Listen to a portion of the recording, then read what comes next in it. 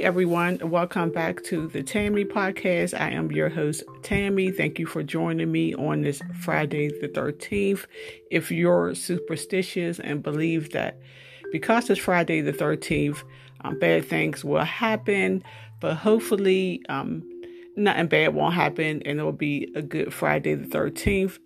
In this episode, I'm talking about spoiling your kids, like giving your kids gift, toys, electronic, money, taking them fun places on a regular basis. Is that a bad thing?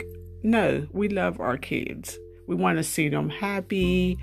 We want to be able to provide for them. That's why we go out there and work hard to keep a roof over our kids' head, to keep food on the table, and to be able, to keep clothes on their back. So we work hard to provide for our kids. It makes us feel good when we're able to, do things for our kids, even like take them out of town. It makes us feel like we're being a good parent, like we're supposed to. But when we can't, give the kids things and the kids expect it and then they get upset and throw a tantrum, now that's not good.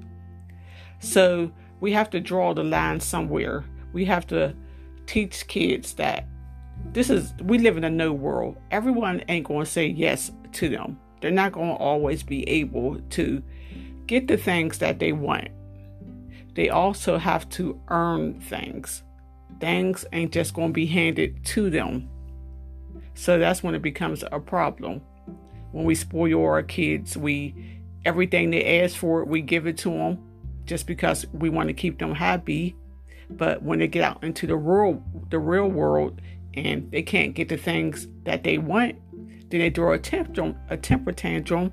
That's not going to work with their employer or maybe their mate or maybe their friends or other people.